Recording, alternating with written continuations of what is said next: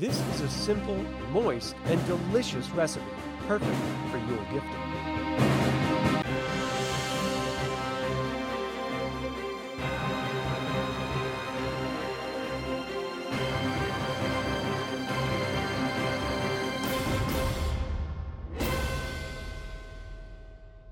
Today I'm making Lord Amothus's Yule Sour Cream Walnut Cake from Tika's Cookbook and Leaves from the Inn of the Last Home.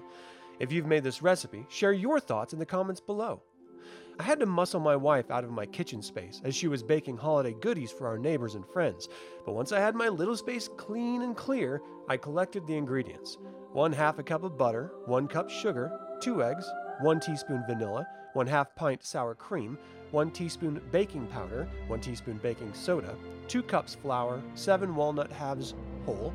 Then for the topping, I collected 1/2 cup chopped walnuts, 1 teaspoon cinnamon, and 1/4 cup sugar. I have a friend who shares the love of baking and Star Wars with me, and he gifted me a R2-D2 measuring cup and spoon set that I decided to use for this recipe, as some of this cake is going to him. I began mixing the topping ingredients by adding 1/4 cup sugar, 1 teaspoon cinnamon, and using a chopping tool that I'd never used before, but was sitting right next to me since my wife just used it for pecans. It just turned out to be the exact amount I needed that fit into the chopping receptacle. After setting it all aside, I warmed up the butter far too much so that I could cream it with a cup of sugar.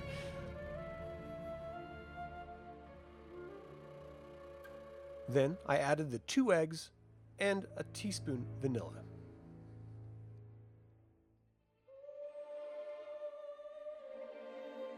After it was smooth, I added the sour cream.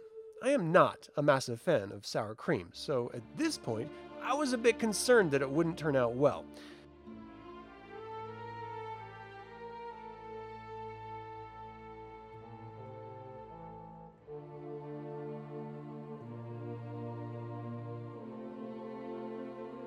After folding the sour cream into the sugar and butter mixture, I added 2 cups of flour and 1 teaspoon of baking powder and soda. I carefully mixed them into the batter and was surprised how thick it ended up being. I expected it to be more liquidy.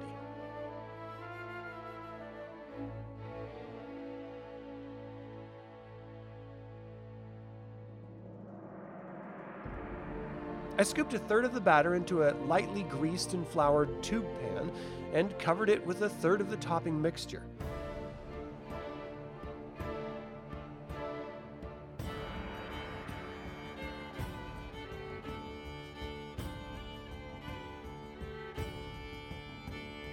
I repeated this step 2 more times.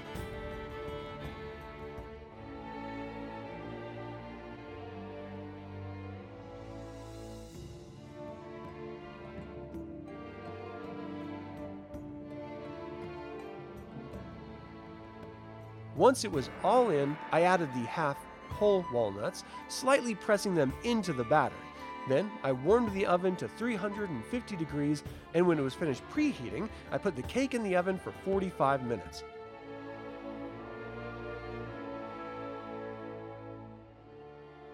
I checked to make sure it was fully cooked, fearing that I had overcooked it, and let it cool.